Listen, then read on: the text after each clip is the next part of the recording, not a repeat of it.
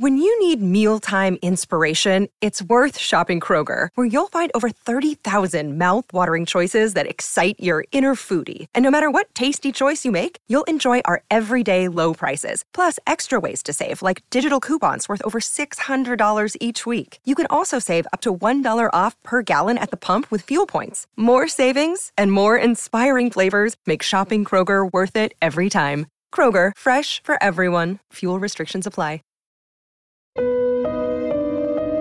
Hi, I'm Kathy with a K. And I'm Kathy with a C. And this is Killer Destinations. Today's destination is Woodburn, Oregon. Located in Marion County between Oregon's largest city, Portland, and the state capital of Salem, Woodburn was first settled as part of the Oregon Territory. Originally, the town was called Halsey, but the name was changed after discovering the existence of another Oregon city with the same name. Woodburn was founded by nurseryman Jesse Settlemeyer in 1863, and his partnership with the Oregon and California Railroad brought the first boom to the area. The city's name was changed to Woodburn after a slash burn got out of control and burned down a woodlot in the 1880s. A railroad official who witnessed the fire decided to rename the community. The town was historically a farming community, and to this day, the area celebrates a rich history of agriculture and entrepreneurship and is known as being a very family-friendly community. But in 2008, the lives of multiple families were forever changed when homegrown terrorists were discovered living among them. According to court documents, shortly before 10:30 a.m. on Friday, December 12, 2008, a man called Wells Fargo Bank in Woodburn and told the teller who answered, "If you value your life and the life of your employees, you need to get out because I am going to kill you. You are all going to die." The caller told the teller to have all employees leave the bank and check the outside garbage area where they would find a plastic bag containing a cell phone. He explained that he would then call the phone to tell them what to do next. The teller also stated that the caller either had called or was going to call a neighboring bank, West Coast Bank, with similar instructions. The caller spoke calmly, had no accent, and, in the teller's estimation, was likely in his 30s or 40s. The teller called 911, and Woodburn Police Sergeant Jason Alexander and Officer John McCullough responded. The officers checked the outside garbage area of the Wells Fargo Bank and found several large plastic trash bags and a zipper-style bag containing a cell phone. Concerned that the phone might be an explosive device, they called for bomb technicians. Oregon State Police Senior Trooper William Hakim and FBI bomb technician John Halleck examined and x-rayed the phone and confirmed that it was not an explosive device. Another law enforcement officer then took the phone to the Woodburn Police Department, and Trooper Hakim and Agent Halleck left the scene. Because the caller had mentioned the neighboring West Coast Bank, an officer called dispatch and confirmed that the bank had not reported any threatening phone calls. Other officers on the scene at West Coast Bank spoke with their employees and checked that bank for suspicious packages. In walking the exterior of West Coast Bank, one officer noted a large metal box among some bushes within a few feet of the exterior of the bank window. The metal box was on a side of the bank that faced a sidewalk and a residential street. The box was painted green, and it looked like a landscaping utility box or part of a sprinkler system. It was almost square in shape with a non-opening lid that created an appearance of a box top. So, Kathy, what I'm picturing is something that is supposed to look like it's a lid that opened, but in fact it did not. Correct. It had an indent, so it looked like there was a line on top that could have been a lid, and turned out it wasn't. Okay. The officer rotated the box 180 degrees, thinking that if it were a utility box, it would not rotate at all. However, the box did rotate, and as it rotated, an attached wire popped out from underneath it. The wire was painted green, the same color as the box, and appeared to have been buried in the bark. In addition to rotating the box, the officer held the box and slightly shifted it side to side. In response to police questions about whether the box was recently placed or already had been in that location, bank employee Lori Perquette and the bank branch manager, Mr. Taylor, each looked at the box. Perquette lifted it slightly and Taylor tipped it to a 45-degree angle. They could see a welded, uneven grid with openings to the inside. Viewed from underneath, looking through that grid, the box appeared to be mostly hollow. When the box tipped, Taylor could see wires inside the hollow area, as well as what looked like a secured motorcycle battery. He also saw a toggle switch on the outside of the box. Taylor and Perquette told the officer that they had not seen the box before, and Perquette then tried to reach the bank's landscaper, who had worked at the bank the previous Sunday. After several hours, the landscaper arrived and said that the box was not his and had not been there before, which prompted law enforcement to treat the box as a suspicious device. They photographed it, recalled the bomb squad, and Trooper Hakeem again responded. While Trooper Hakeem was assessing the device, Woodburn Police Chief Scott Russell and Captain Thomas Tennant, who had been monitoring the situation throughout the day, arrived to assist as needed. Trooper Hakeem inspected the device, including turning it upside down and x-raying it, but the x-ray was not conclusive. He ultimately concluded that the device was a very good hoax device. The trooper decided to dismantle the device to ensure that it was safe before entering the device into evidence for investigatory purposes. Do you remember when your sister called in a suspicious device to the local police? No. It was immediately after 9/11. As you recall, people were on high alert about everything. Absolutely. And your sister was going to her sister-in-law's house, so in a very upper middle class neighborhood. Right. And you know how your sister's like Safety Marie? You guys are like totally cut from the same cloth. Our dad taught us that. Exactly. His favorite saying was, see what you look at. Yep, exactly. So she sees something suspicious on someone's lawn and tells me how she called the police. And I was like, what was suspicious? And she's like, I don't know. It just looked suspicious. And in my head, I'm thinking like, I never would have called anyone. In a million years. In my family, it's safety fourth. Exactly. Well, check it out. Like, it turned out to be like a little homemade bomb. Oh my gosh. Yeah. Why did I never hear this? You had to have. Well, where were you living at the time? Lake Tahoe. Okay. See, we didn't care about you then. Yeah. She's telling the truth. But I just remember like in my head mocking your sister, like, are you kidding me? And then when she calls me back, she's like, yeah, it really was a homemade bomb. I was like, what? Did they ever find out who did it? Or like, I have was no it there idea. to hurt somebody or was it the owner? Basically, they called her and they're like, hey, what did you see? How did you see it? What made you call this in? And she said, my dad. Yeah, Safety first. Seriously. Yep. Like No, it, it was like the whole see what you see thing or whatever. See what you look at. There you go. Okay, he's haunting you tonight.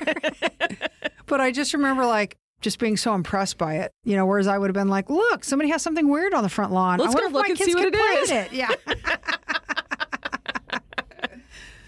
So Trooper Hakeem has decided that the box was harmless, but decided that it would probably be best to dismantle the device to ensure that it was safe to be entered into evidence for investigatory purposes.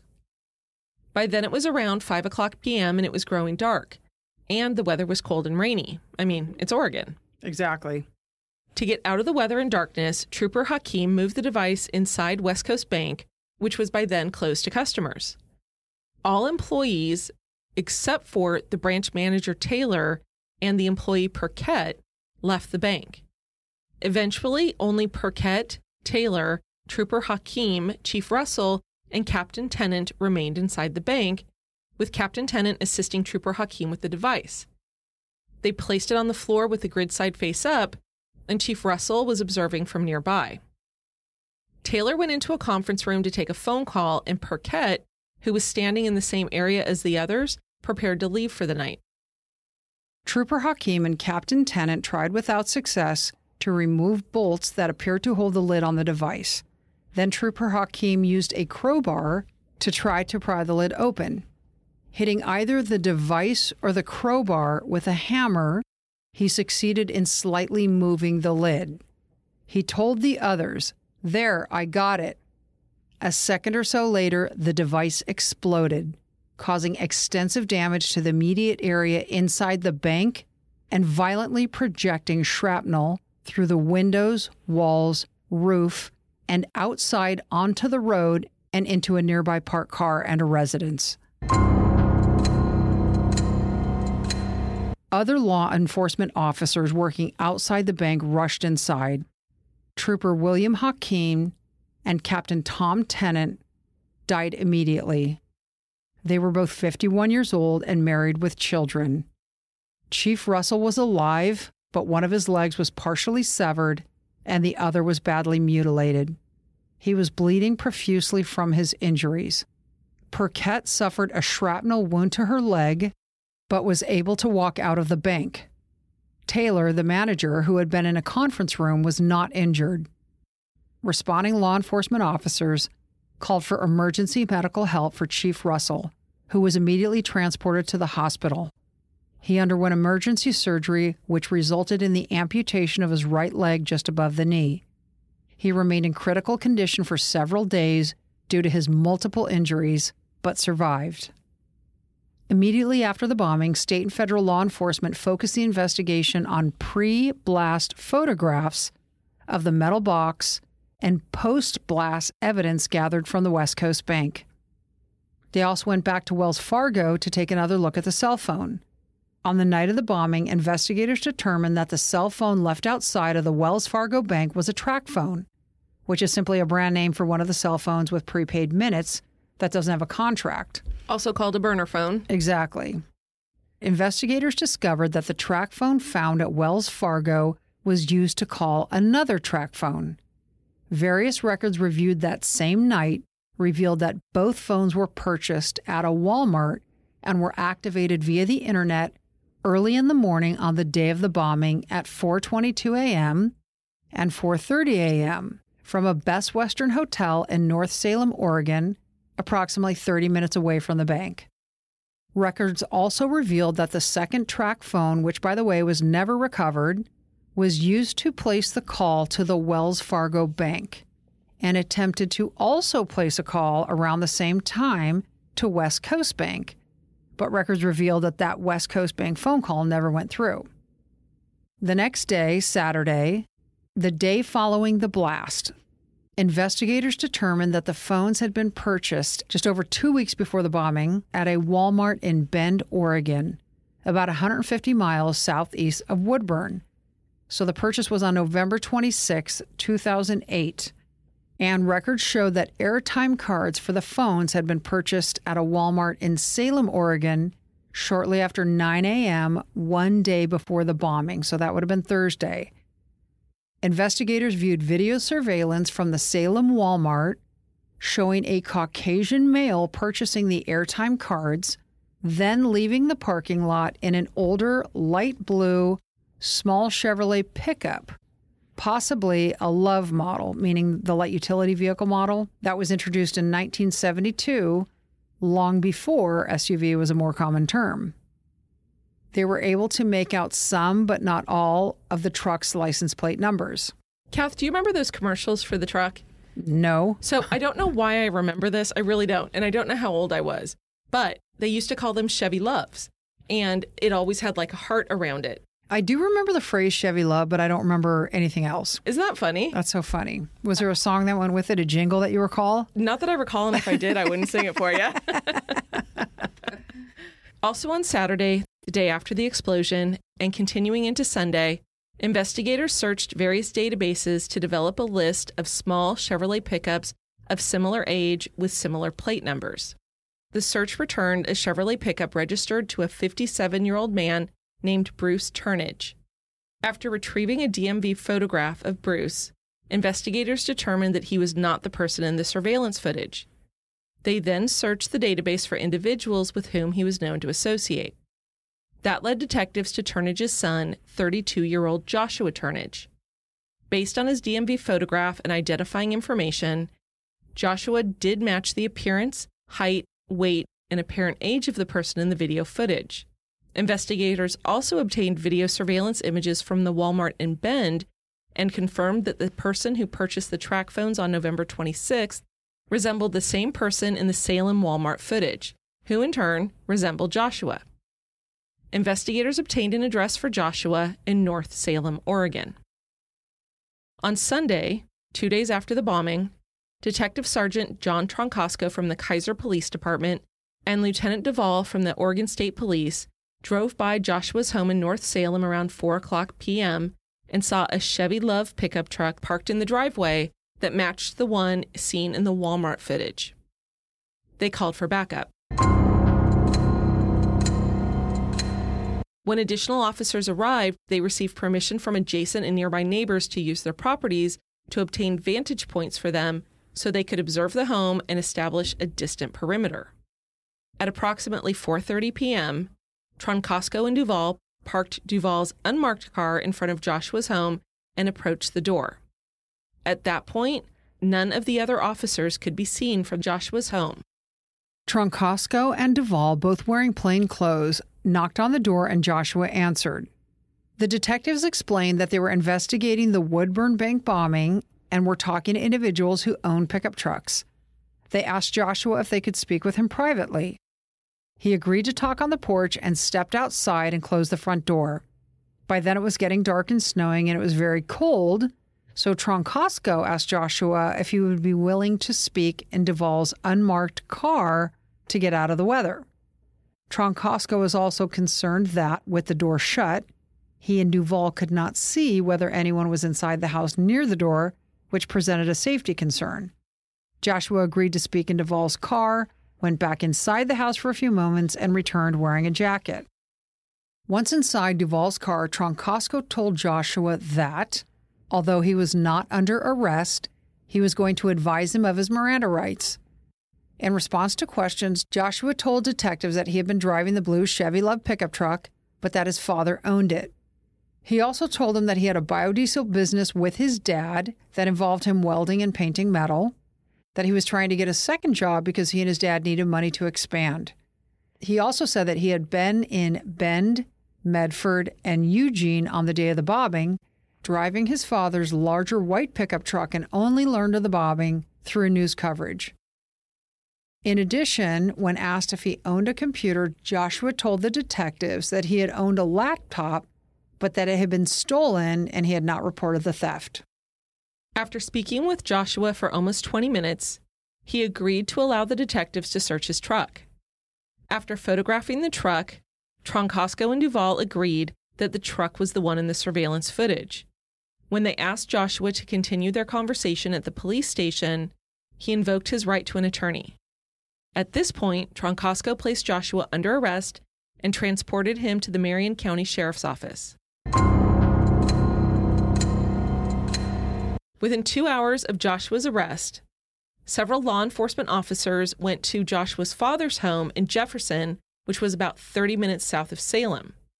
Bruce rented a farm with outbuildings that included a garage, an open bay pole barn, which means it was open in terms of it didn't have doors on either side of it. Sounds like the kind of place you would dance.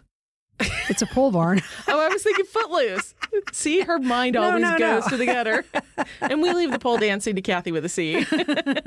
Everybody would be extremely disappointed. Is that how you met your husband? No, that's not how. And it also had a closed bay shop. When officers knocked on the door, Bruce's wife, who was also Joshua's mom, answered the door and consented to a search of the house. I could see Mom being like, sure, come on in, check it out. You know? Well, I just cleaned, but don't mind the kitchen. It's got dishes in it. Would you like some lemonade? Exactly. It was winter. It was coffee. Hot cocoa. Exactly. Maybe a little schnapps. Lucky Bailey's, maybe. Officers were able to locate Bruce in a room above the garage that was accessible from an outside entrance. The officers and Bruce went into the house, where Bruce spoke at length with an FBI special agent about his political views. Bruce and his wife eventually were asked to leave the property for the night, and a warrant to conduct a search of the house and property was obtained the next morning. For several days, law enforcement executed the search warrant at the Jefferson property. Members of the Lynn County Search and Rescue Team walked shoulder to shoulder in the 750 acres of fields surrounding the farm looking for evidence. Now, as a city girl, I wasn't sure how big that was, but just so you know, it's just over 1 square mile, which is huge. That is a lot. Among other things, investigators looked for items consistent with components of the bomb that were visible in the pre-blast photographs or that had been otherwise discovered during the post-blast investigation, as well as any items relating to the track phones. Inside the house, investigators discovered and seized a desktop computer, a laptop computer, and a track phone brochure along with other papers. Inside Kathy's pole barn, where everyone watching is very disappointed, which Bruce and son Joshua used as a shop for their biodiesel business, investigators found tools and other items consistent with welding and metal fabrication work that could have been used to construct the bomb, and electrical connectors consistent with connectors visible in the pre-blast bomb photographs. They also found 2 motors that are called servo motors, which is a type of motor used in remote control toys. This was very interesting to investigators because by this time they had been able to determine that the bomb contained a servo motor. The floor in the metalworking area of the pole barn displayed cut marks consistent with the dimensions of the bomb from the pre-blast photographs. Outside the pole barn, at a picnic area along a riverbank on the Willamette River, investigators found an empty plastic container for Tovex. This is a powerful high explosive that is considered to have several advantages over traditional dynamite, including being safer to manufacture, transport, and store. Investigators also found items similar to components of the bomb. In a shallow area of the river nearby, a dive team found similar metal pieces, another Tovex container, and fuse-type blasting caps. The appearance of the items led investigators to believe that they had not been exposed to weather or river water for a significant period of time. Based on the evidence seized from the property, Bruce was arrested on Tuesday, December 16, 2008, just 4 days after the bombing and 2 days after his son Joshua had been arrested. You know how to book flights and hotels. All you're missing is a tool to plan the travel experiences you'll have once you arrive. That's why you need Viator. Book guided tours, activities, excursions, and more in one place to make your trip truly unforgettable. Viator has over 300,000 travel experiences to choose from. Everything from simple tours to extreme adventures and all the niche, interesting stuff in between. So you can plan something that everyone you're traveling with will enjoy. Real traveler reviews give the inside scoop from people who've already been on the experiences you're considering. So you can plan with confidence. Free cancellation helps you plan for the unexpected. And 24/7 customer support means you can travel worry-free. Download the Viator app now and use code Viator10 for 10% off your first booking in the app. Find travel experiences for you. Do more with Viator. What's the easiest choice you can make? Window instead of middle seat? Picking a vendor who sends a great gift basket? Outsourcing business tasks you hate? What about selling with Shopify?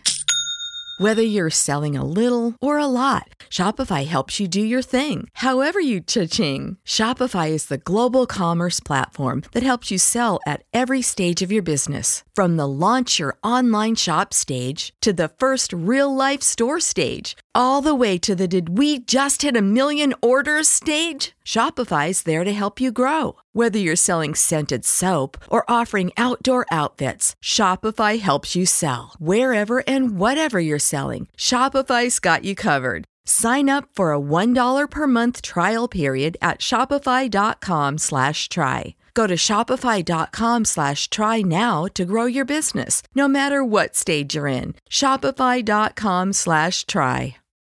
When you need mealtime inspiration, it's worth shopping Kroger, where you'll find over 30,000 mouth-watering choices that excite your inner foodie. And no matter what tasty choice you make, you'll enjoy our everyday low prices, plus extra ways to save, like digital coupons worth over $600 each week. You can also save up to $1 off per gallon at the pump with fuel points. More savings and more inspiring flavors make shopping Kroger worth it every time. Kroger, fresh for everyone. Fuel restrictions apply. In addition to the search of Bruce's property, investigators searched Joshua's home in North Salem, where they seized receipts for 2 laptop computers, although they only found 1. So, Kath, my understanding is that they believe that he bought 2 laptops and used the internal parts from one of the laptops to help create this bomb. That was my understanding as well. But remember, when the police asked if he had bought laptops recently, he said he had, but one of them had been stolen. He just hadn't reported it to police. Yeah, exactly. Investigators also uncovered video surveillance footage from November 26 at a Bend Walmart. And this is 16 days prior to the bombing. And Joshua is seen on the video purchasing track phones. Also that same day, they found that somebody had purchased a servo motor and toggles, the same kind of toggles that were actually on the bomb, but they didn't specifically tie those purchases to Joshua or Bruce. Investigators determined that the bomb was designed to detonate remotely from a distance of several hundred feet to possibly a few miles. Investigators further determined that the bomb ran on 2 circuits that required both toggle switches to be in the on position for detonation to occur. There was an internal toggle switch, which was controlled by a remote detonator, and an external toggle switch, which could only be activated by hand. Both of these toggles had to be in the on position. If one or the other was in the off position, there would be no detonation. So investigators theorized that when the bomb was planted outside the West Coast Bank, the external switch was placed in the on position. Then, while Trooper Hakeem and Captain Tennant worked to dismantle the bomb, the internal toggle was activated by a stray radio signal operating on the same radio frequency range as the receiver inside the bomb. This is something they said that could have been a signal sent from a nearby CB radio or garage door opener, something like that, and that would have been sufficient to trigger the explosion. That is terrible. Absolutely. In separate identical indictments, the state jointly charged Bruce and Joshua Turnage with aggravated murder, attempted aggravated murder, conspiracy to commit aggravated murder, first-degree assault, second-degree assault, unlawful manufacture of a destructive device, and unlawful possession of a destructive device. The motive included in the grand jury indictment was robbery. 9 months to the day after the bank bombing, Marion County Deputy DA Cortland Geyer announced that they would seek the death penalty for Bruce and Joshua Turnage. Marion County Circuit Judge Thomas Hart, who was assigned to the case, said the Turnage's trial would likely start in September 2010. Before trial, Joshua moved to sever his trial from his dad's. The state objected, and the trial court denied the motion. Prior to trial, Judge Hart imposed a gag order that prohibited the parties in the Turnage case or their employers from making public comments. This was done to protect the integrity of the court process and avoid the risk of a mistrial. So, Kath, the purpose of severing is if a defense attorney thinks that you, alongside your co-defendant, which of course their father's son, if that's going to look bad for the jury. Like, in other words, me sitting next to my dad is going to look bad. It looks like we're acting in concert. But I am sure the judge was like, hey, look, we can't sever this. There is so much duplicative evidence that we would have to be basically having 2 trials on the same point. And I'm sure he was like, absolutely not. We're not doing it. Approximately 1,600 jury summons were sent to residents of Marion County, with 400 able to attend the selection process. 12 jurors and 4 alternates would be selected, and selection began on Wednesday, September 8th, 2010, 21 months after the bombing, with the entire jury selection process expected to take up to 3 weeks. And in this case, they did jury questionnaires where the jurors fill out these questionnaires tailored to the facts of the case to try to bring out bias.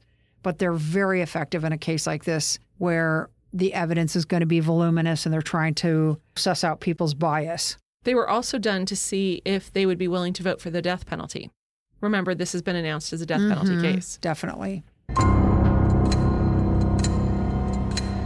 Trial began on September 29th, 2010. Opening statements lasted 4.5 hours, and the prosecution spoke for 3 of those. Do you think that's a lot? I think it's very much. I think it's 3 hours is a lot for opening statement. What would average be? Gosh, honestly, Kath, I have no idea, but it wouldn't surprise me if average came in around an hour. Wow. Yeah. Poor jurors. Yeah, but here's the thing. So an opening statement is not argument. It is literally setting the tone on your theme for the trial, and you are also telling the jurors what you believe the evidence is going to show and how you intend to prove guilt. Now, here's the thing. The deputy DA who did the opening statement was Katie Suver, and I believe she had co-counsel on this, but I can't remember that person's name. She had two. She had Matt Kemme and Cortland Geyer. Okay. So there is a great deal, as you can imagine, with two dead law enforcement officers, a great deal of pressure for her to perform as well as her co-counsel. Well, and especially, I mean, I know this sounds silly, but especially in a small town, these guys were family. It doesn't sound silly. I am sure all three prosecutors had the weight of the world on their shoulders, and defense counsel as well. Like, defense counsel is thinking, oh my God, everybody's looking at this case. Right. Like, there's just a lot of pressure. And it does not surprise me entirely that she took 3 hours to present her picture of what happened because she didn't want to miss a thing. So she summed up her case, basically telling the jurors that she expected to show evidence of a threatening phone call to the bank, a cell phone that was thought to be a bomb before the bomb text determined it was a hoax, and then, of course, the explosion itself. She also described the destruction caused by the blast. The damage to the bank was severe. The lights and windows were blown out. There was debris falling from the ceiling as if it were raining, and the walls had buckled from the force of the blast. A code 0, the police radio code used only in the direst emergencies, went out on the radios. The first arriving officers found Trooper Hakeem and Captain Tennant literally in pieces. They wrapped their belts around what was left of Chief Russell's leg in an attempt to stop him from bleeding out. Although Bruce and Joshua Turnage were being tried jointly, they had separate teams of attorneys representing them. During opening statements, both teams maintained their client's innocence. But Joshua's defense attorney, Steve Krasik, surprised everyone by blaming Joshua's dad, Bruce, for the fatal blast and calling Joshua a fifth victim. They said Joshua was not involved in the bombing plot, but was connected to the evidence because he unknowingly assisted his father in one of his crazy plots. Now, one of the things that was very shocking, I think is going to be the word I use, is that Joshua's defense attorney actually told the story of two flawed men who were responsible for what happened that day. One of the flawed men was Joshua's father, Bruce. The other flawed man was Trooper Hakeem, and said that it was the decision to move the bomb that caused the deaths. That is a very risky move. Like I said, it was shocking to me when I heard it. Yeah. And remember, this is all still opening arguments. Right. But he also has to put that out there, right? He knows he has a very provocative defense where he is blaming a dead man who was in law enforcement in a very small community. A first responder Yes. who put himself in front of a bomb. Correct. So he has to float his very provocative defense in opening statement. And I am 100% sure he was trying to gauge the jury's reaction as he was saying the words. And he was trying to set up a technical defense, really. He was trying to say, hey, look, technically the bomb was detonated through no fault of my client. But can you imagine Dad sitting there being like, what? My son's throwing me under the bus? Right. Well, and so Bruce Turnage's defense attorney, John Storkel, called Joshua a liar and said that the state was taking evidence against Bruce out of context in order to convict him. It was like, no, he's the one. No, he's the one. Right. They were just pointing at each other. Yeah. In seeking to prove the whereabouts of both defendants on the day of the bombing, testimony was given about the telephone carrier and cell tower records from the personal cell phones of Bruce and Joshua Turnage, together with records showing the track phone activations at the Best Western in North Salem. The cell phone company and cell tower records revealed a movement pattern establishing that sometime after 1:40 in the morning on the day of the bombing, Joshua drove from his home to his dad's home in Jefferson. Approximately 2.5 hours later, they left in separate cars, but they both drove to the Best Western and were in the parking lot when the track phones were activated. 3 hours after the phones were activated, Records placed them in the area of Woodburn, and shortly after 10 a.m., one of the phones placed a call to the Wells Fargo Bank from the Woodburn area. Each man eventually returned home at about 2:30 in the afternoon, several hours before the 5:17 p.m. explosion. As to Joshua's and Bruce's respective reactions and demeanors on the evening of the blast and during the days after the bombing, witnesses came to the stand and testified that neither acted unusually. Each continued with his ordinary activities and did not display any noticeable change in behavior or affect. Investigators and handwriting experts also provided information regarding a possible motive. Investigators discovered evidence that Bruce and Joshua had planned to rob a bank. Specifically, the FBI analyzed a handwritten paper retrieved from a trash can at Bruce's property, which, based on handwriting analysis, they testified had likely been written by Joshua. It was determined that the paper contained a series of numbers that ultimately calculated the weight and monetary total of particular physical counts of bills. For example, the weight of $500,000 in 20s or 50s, and how much various amounts would weigh for purposes of transporting the bills in 100-pound bags. Which is actually really smart. So smart. Because when you see the movies and you're for crooks, you know. Right. But when you see movies and they're like, I want $100,000 in small bills, and they're carrying around a duffel bag. Yeah, and here's my duffel bag. Exactly. And it fits. And it's all the money that's in there. So I'm actually surprised that they figured out that that wasn't true. Yeah. And they didn't mail a duffel bag to them. Right, exactly. You'd have to back up your pickup truck, that big white pickup truck, to the front door of the bank. But even then, you're going to be low riding to the point of popping tires. Seriously. On the computers seized from Bruce's property, investigators also found evidence of fairly recent internet searches for monetary conversions and offshore bank accounts. Friends and associates testified that Bruce and Joshua had spoken in the past hypothetically about bank robbery, with Bruce in particular frequently describing different bank robbery scenarios, which included the use of explosives or fire as diversion. There were also conversations about the use of remote-controlled cars to deliver explosives. Also, a friend of Joshua's testified at the time of the bombing, both Joshua and Bruce were having personal financial troubles, and their biodiesel business was not generating any profit. Joshua's former fiancée testified that she saw Joshua and Bruce react jubilantly to news of the 1995 Oklahoma City bombing because they thought the bombing was an appropriate citizen response given earlier events at Ruby Ridge, Idaho in 1992 and Waco, Texas in 1993. In addition, during a hunting trip in early November 2008, Bruce and Joshua agreed that the upcoming presidential election likely would infringe on their Second Amendment rights. Over the years, Joshua also told friends and acquaintances repeatedly of his intense dislike of police and distrust of banks. Evidence was presented by both defendants that blamed law enforcement for the detonation of the bomb, attempting to show that in assessing the nature of the bomb and its destructive potential, law enforcement officers acted negligently or otherwise deviated from standard operating procedures. By introducing this evidence, they were attempting to show that the bomb exploded as a result of law enforcement manipulation of the box.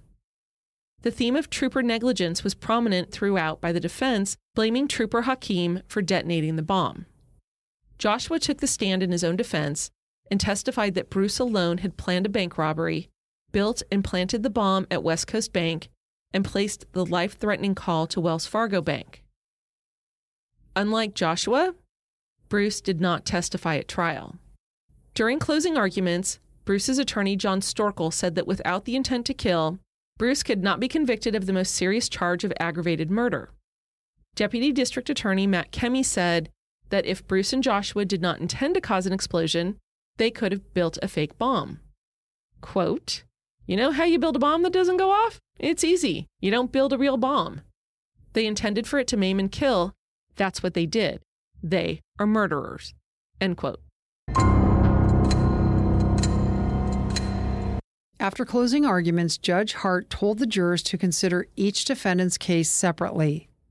On the afternoon of December 7th, 2010, more than 2 months after the trial began and almost 2 years to the day of the bombing, the case went to the jury.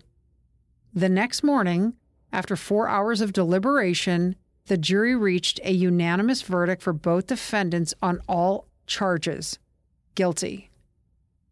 The penalty phase for Bruce began the next day, and jurors were tasked with deciding if the death penalty was an appropriate sentence.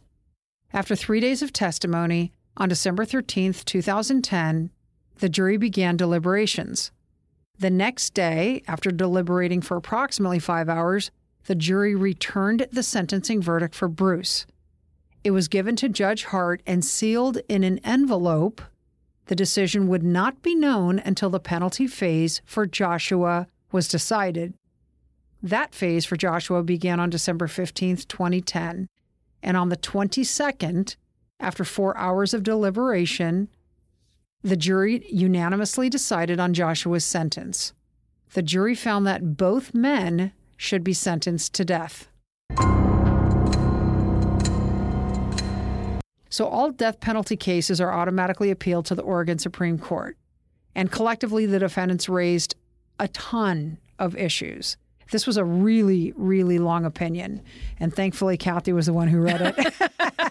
Well, I am an attorney now, you know. But there were a couple things that we found interesting. So one of the things that defense counsel brought up in appeal, there were two issues really that we thought were interesting. One was intent and one was causation. So they're like, hey, we didn't intend to cause this bomb to detonate the way it did, and we were not the ones who actually detonated the bomb. And the prosecution didn't fight with that issue. The prosecution didn't try to prove they detonated the bomb. The second issue was causation. They were saying, hey, look, you're accusing us of aggravated murder, but we were not the ones who detonated the bomb. Therefore, we did not cause the death, nor did we intend to cause the death. So intent and causation were raised on appeal. So in Oregon, the criminal liability requires the commission of an act combined with a culpable mental state. The defense said, hey, look, at best, the defendants were reckless in their intent. It was not sufficient to hold them culpable for aggravated murder. But the court pointed out that for criminal homicide, the mental state element has as its object the causing of the death of another human being. And they ultimately said, look, we're rejecting the defendant's position because there is no requirement in the law to cause the death of a specifically identified person. The Court of Appeal held that the state satisfied its burden showing that criminal homicide was intentionally committed because the defendant had the conscious objective of causing the death of any person or all persons in harm's way, because the defendant intended to cause the death of one or more human beings, regardless of whether or not the defendant knew their identity. One of the things the defendants alleged is that the destruction of the bomb was because Trooper Hakeem brought it inside the bank. But what investigators said was that being contained inside a bank building, it actually caused significantly less destruction because the way it was built, if it had been outside, like where they planted it, the damage would have been much more significant and had the potential to kill many more people. Exactly. So as to the issue of causation, remember the defense is saying it was this flawed man, Trooper Hakeem, who actually did the detonation. We did not cause. So we are not the causal connection to the deaths. And the Court of Appeal said, okay, look, interesting argument. However, but no, exactly. The test for causation was whether the state's evidence was legally sufficient to prove that defendants' intentional actions were a cause of the victim's death. So even though they weren't the ones who triggered the actual explosion, the court said, doesn't matter. Anybody could have, and they knew it. Yeah, you set the ball in motion, but for your behavior, this never would have happened. And conduct can be the cause and fact of the harm without being the only harm. So there are certain factors that could combine to create an outcome. However, yours was the most important. You're the fools who created the bomb. You're the fools who placed the bomb. You're the fools who, made phone calls to get police there. Exactly. So you were the legal proximate cause of the explosion. So, although the Oregon Supreme Court affirmed the conviction, many other appeals have taken place since then. On June 14, 2021, according to an article by Noel Crombie in the Oregonian, Joshua Turnage wrote a letter to the Oregon Supreme Court. So now Joshua is 44 years old. He's been in prison all this time at the Two Rivers Correctional Institute. And he requested in this letter that the Supreme Court send his case back to the trial court. He wanted to cease all appeal efforts, and he wanted the trial court to sign his death warrant. Turnage's letter did not explain why he wanted to drop his legal appeals, and the status of his request was unclear at the time of this article. I could find nothing else about the status of his request, but all of my research indicates that he is still alive and in prison. Woodburn Police Chief Scott Russell was released from a Portland area hospital on February 3, 2009, almost 8 weeks after the bombing. He was transferred to a rehabilitation facility to continue his recovery, where he stayed for several more weeks. On Tuesday, June 16, 2009, 6 months after the bombing, Chief Russell spoke publicly for the first time about the tragedy that saw his life irrevocably changed. His injuries included the loss of his right leg, a twice broken jaw, a broken tibia in his left leg, and an injured heel. Russell shared that he was put in a drug-induced coma for 7 days after the blast, and although he has no memories of the actual explosion, he remembered waking up a week later. The first face he saw was his wife, who had the daunting task of telling him about his injuries and losing his leg. After 5 months and 28 surgeries, Chief Russell was finally able to return to his home. At the time he spoke, he had another surgery for his left leg scheduled in the following week, but said he was optimistic that he would be able to walk again with the help of a prosthetic. He also planned to stay on as Woodburn's chief of police. Russell said he did not hold any animosity toward the alleged bombers.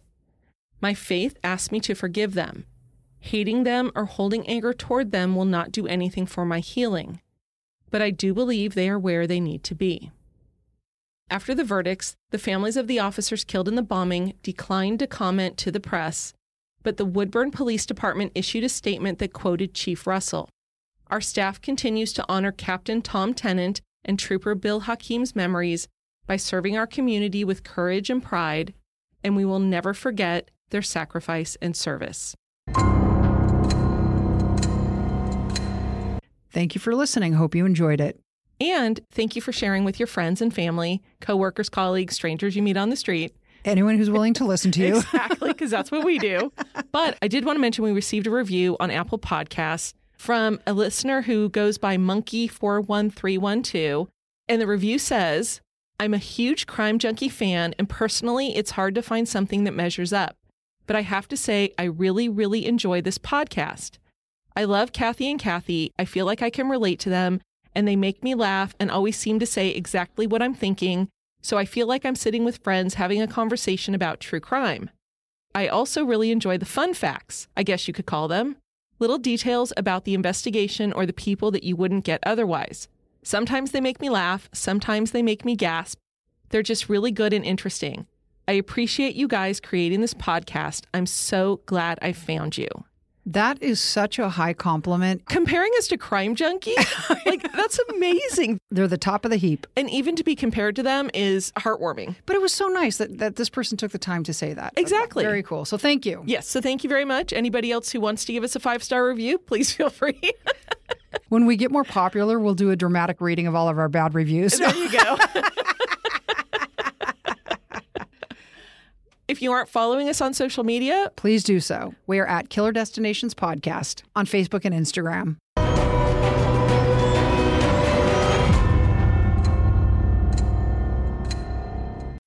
When you need mealtime inspiration, it's worth shopping Kroger, where you'll find over 30,000 mouth-watering choices that excite your inner foodie. And no matter what tasty choice you make, you'll enjoy our everyday low prices, plus extra ways to save, like digital coupons worth over $600 each week. You can also save up to $1 off per gallon at the pump with fuel points. More savings and more inspiring flavors make shopping Kroger worth it every time. Kroger, fresh for everyone. Fuel restrictions apply.